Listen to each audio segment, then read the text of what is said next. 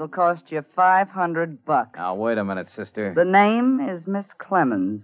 And I should up the price, seeing that all of a sudden I'm dealing with 3 people. Please, Miss Clemens, I asked Miss Brooks, Mr. Valentine, to come along with me. $500. But Mr. Bettner only wants his brother's address. He doesn't want to make a down payment on the house. Oh, I see we've got a Vassar girl here. All right, ladies, enough of this banter. The price is too high, Miss Clemens. Sorry. Come on, Bettner. Yes, Let's get going. Wait a minute. Well? What kind of a deal would you go for? Well, I'll tell you. I'll be lavish with Mr. Bettner's money. $250 cash. I have that much right here with me.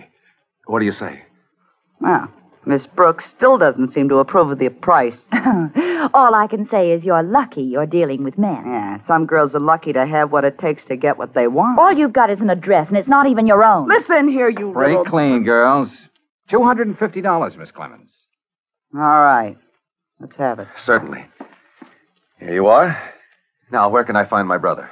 It's 356 Moreno Street. A grimy, broken-down rooming house. It's so dark you need a seeing-eyed dog to get up the stairs. I got you. Just a cottage small by a waterfall. Thanks. We'll find our way. Just be sure you tell him Renee sent you. I wish I could be there to see the look on his face. Well, if you know Philip is so dead set against getting in touch with me, why are you doing this? Let's be charitable and say I wouldn't mind if he dropped dead.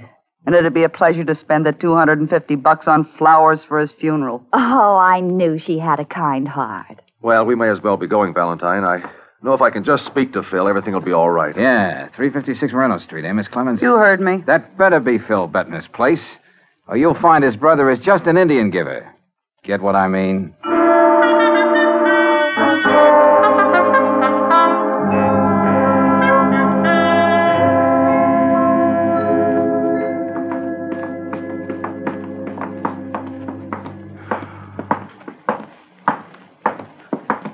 Well, this is it. Number 7. He's got his card tacked up on the door. Philip Bettner, investments. Huh. Who's kidding whom? Oh, this is worse than I thought. Well, looks like nobody's home. We'll wait right here till he comes back. I don't think that'll be very comfortable. Do you mind paying for a lock, Bettner? What? What do you mean, George? Just this. Wait a minute. Please sit down. Phew. Oh, golly, where's the window? This place hasn't been aired out in a week. The eternal feminine. I don't know what I'll say to Philip. I don't want to hurt his pride. Uh-huh. What have you got there, Valentine? Well, it looks like this desk is your brother's investment office. His favorite and only investment being horses. I knew it was something like that. What's up, darling? December 20th, $2,000, Henning. January 3rd, $3,500, Henning, et cetera, and all to Henning. What's that supposed to mean? No wonder your brother Phil is living in a dump like this. From the way this stacks up, he owes about $25,000 to Lou Henning. Oh, George. Wait a minute, Angel. You see, Bettner, this character Lou Henning is the big shot bookie in this town. You don't go around owing him $25,000 for too long. Oh. George, please. I was just trying to explain to Bettner. What's the matter with you, Brooksy? That red spot under the closet door. Hey, wait a minute. What's the matter? What's wrong? Yeah, it's all dried up. Blood, George? It's not red ink. Well, do you think that... Could be. Henning has his own way of collecting debts. Well, there's one sure way to find out. Yeah. That's not Phil. Who is it? This, my friend, is Lou Henning. Just about as dead as you can get with a knife stuck in your back. Phil wouldn't do a thing like this. He might have been a lot of things, but he's not a killer. I wouldn't know, Brooksy. Yes, George. There's no phone here. Beat it down the corner and call Lieutenant Johnson. Oh, I won't mind getting out of here at all. Valentine, couldn't we close that closet door? Sorry. From now on, we can't touch anything. Oh.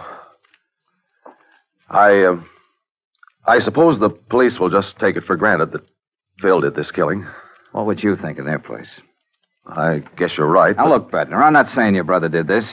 But as soon as Henning's mob finds out what's happened, they're going to jump to their own conclusions. What I'm trying to say is, let's hope the police find him first. I see. Valentine. Yeah? You're still working for me, aren't you? I was, but things are a little different now. No, they aren't. You still have to find my brother. Hold on, wait a minute. Find him before he's shot down in cold blood. With the police, at least he'll have a chance to explain all this, if there is an explanation. You're putting me on a tight rope, Bettner. The police on one side, Henning's boys on the other. If it's a question of...